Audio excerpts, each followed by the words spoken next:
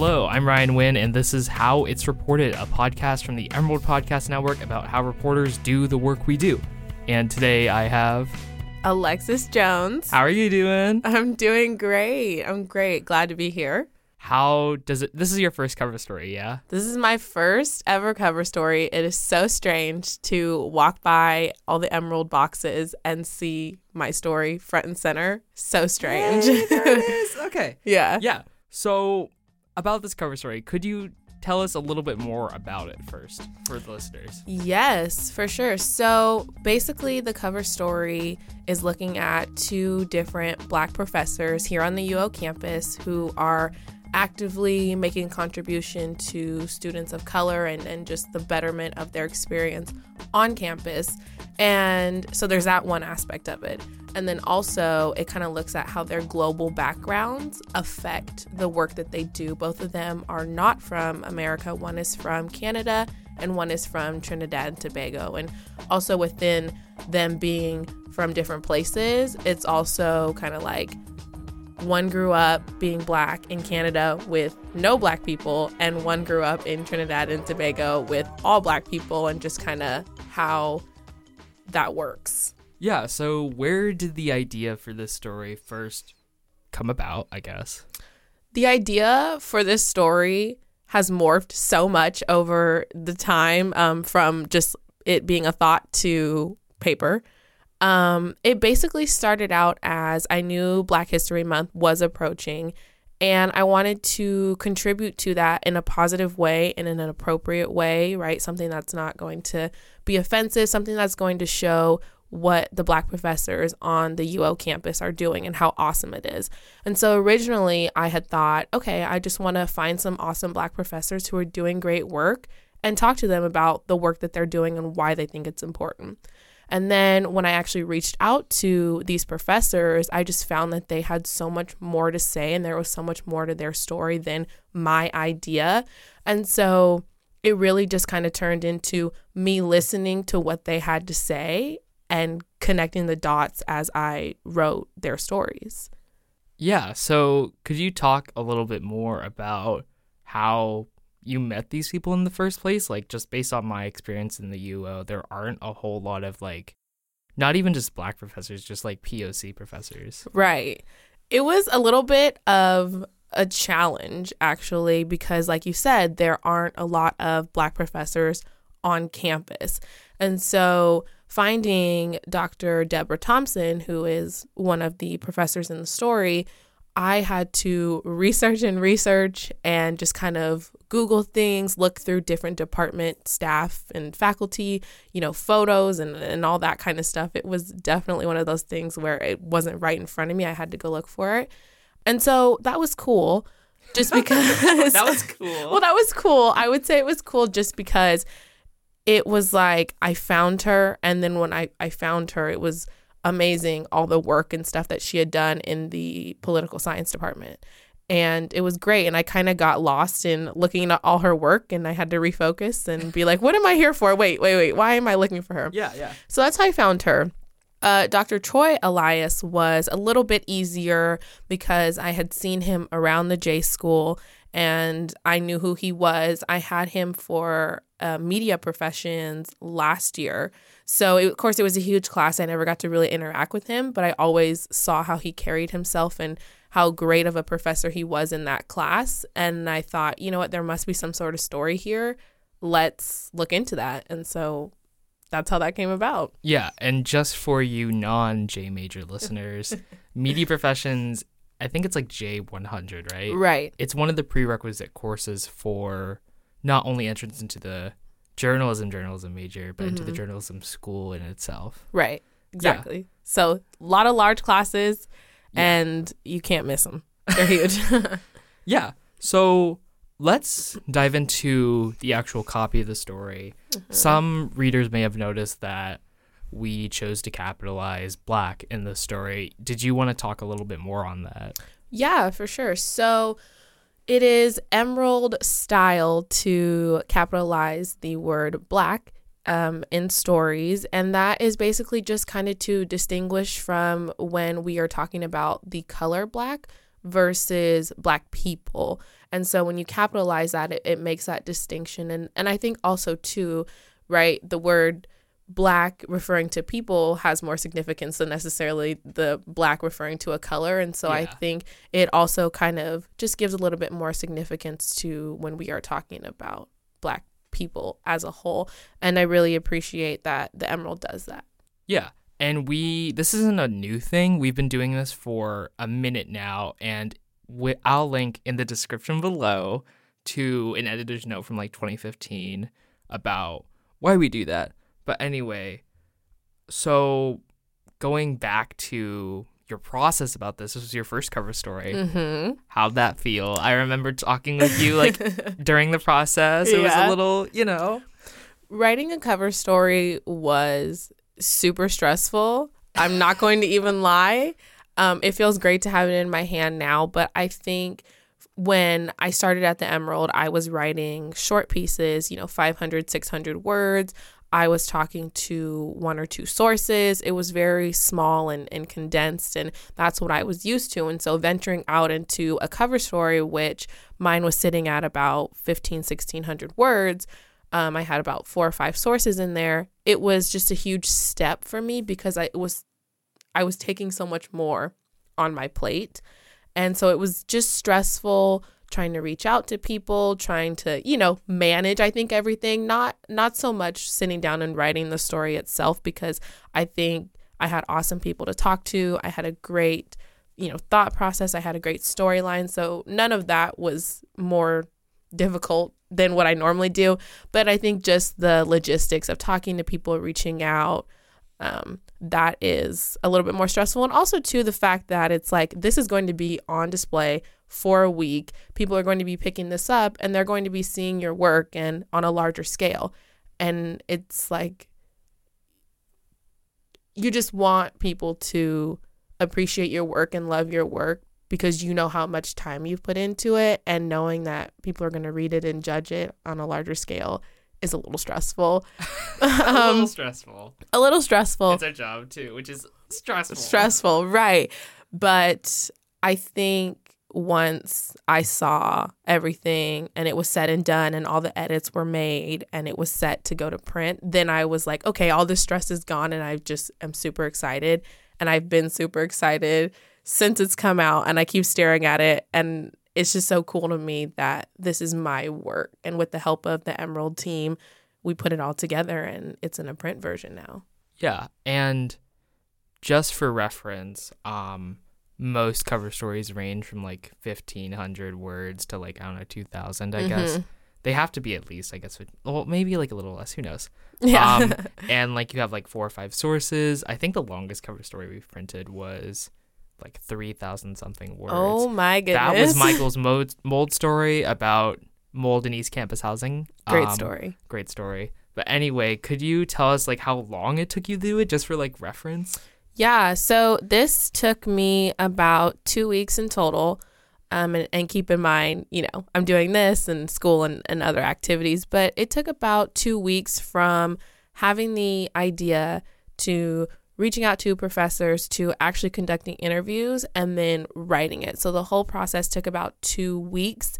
And my philosophy behind it was just I wanted to take things slow and chip away at it when I could. And I wanted to do it, effectively. And I didn't want to rush because I knew it was a big deal, right? Cover story's a really big deal. Yeah. And so it's on the cover. Right. Right. Cover story. And so it took about 2 weeks, and I think that was great because I could take my time, and especially it being my first time, not knowing what to expect. You're going to have bumps in the road, and I just wanted to take it slowly and do it correctly, not only for myself and for the Emerald, but for the people that I was writing for, these professors who gave me their time and were willing to share their stories. It was important to me to slow down and really listen to what they were saying and get it right. So about 2 weeks, which in our profession is not normally something you can do to take 2 weeks. But luckily, that's why we're in student media and we get to take our time and try and fail and have errors and things like that. So yeah, and you can read Alexis's story in the description below.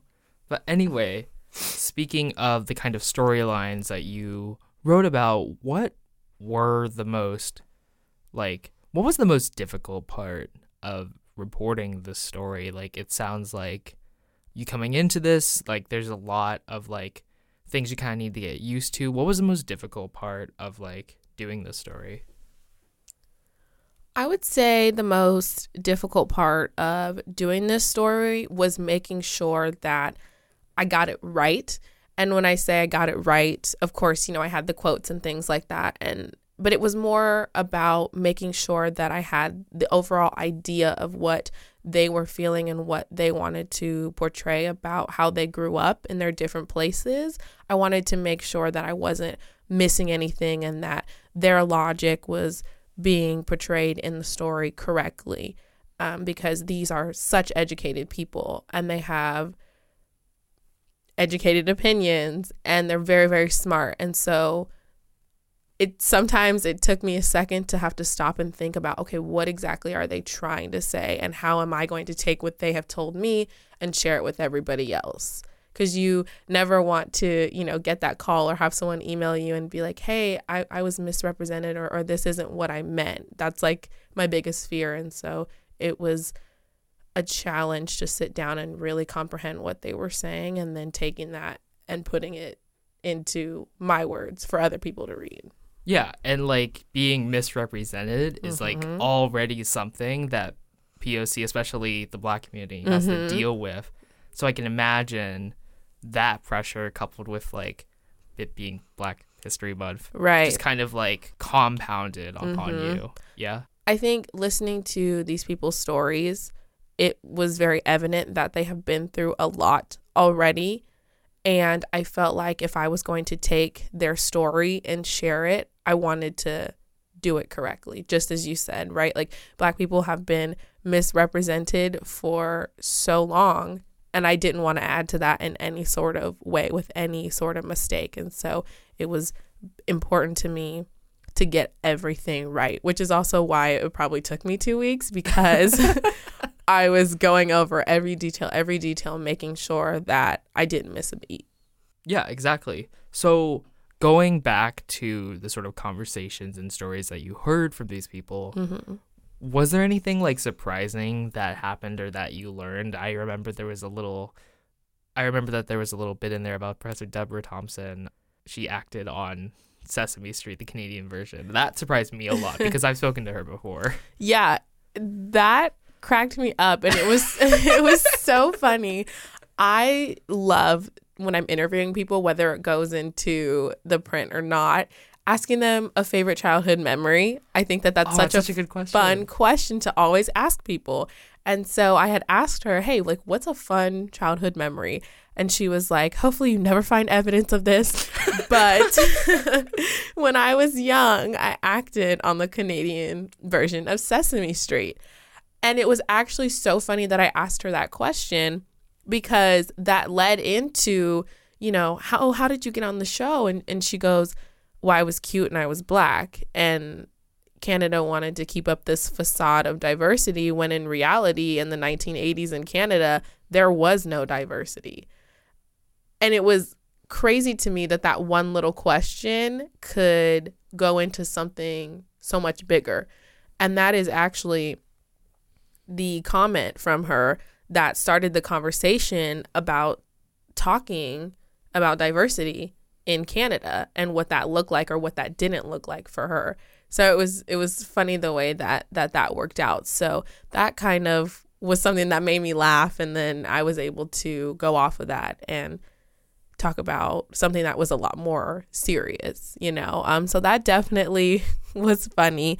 I think when I was talking to Troy, I think what surprised me most was just his positive attitude. I think being Black, I'm Black myself as well. And I think just as a people, as a community, we sometimes can not have a positive attitude. And of course, it's easy to understand why you wouldn't have a positive attitude. But him coming from Trinidad and Tobago and being around almost all Black people and then coming here, he didn't, he didn't have anything poor to say. He was very positive. He was like, you know what, if there's not a community, we create it.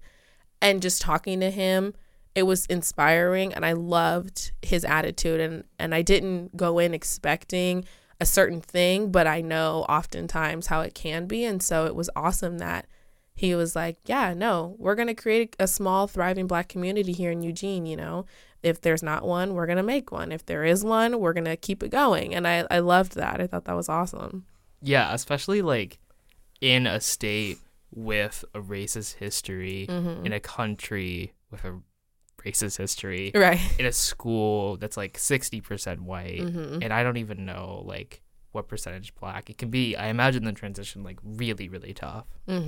But that's a really nice outlook to like hear. Yeah, I thought it was great. It really, I think I interviewed him on like a Monday night, and I was like, nah, it's Monday. And then I went and I talked to him, and I was like, wow, you know, he just kind of, it was inspirational, and it was nice to hear, you know, and I was glad to be able to take that and share it with other people and put it in the story. That's really nice to hear. So I was wondering, what would you say for like a listener who maybe hasn't read the story, but who should go into the description and click on that story link? What would you say is a sort of core part of your story if you had to summarize it in a sentence? Which is also, I guess, that's the point of like a nut graph. Yeah.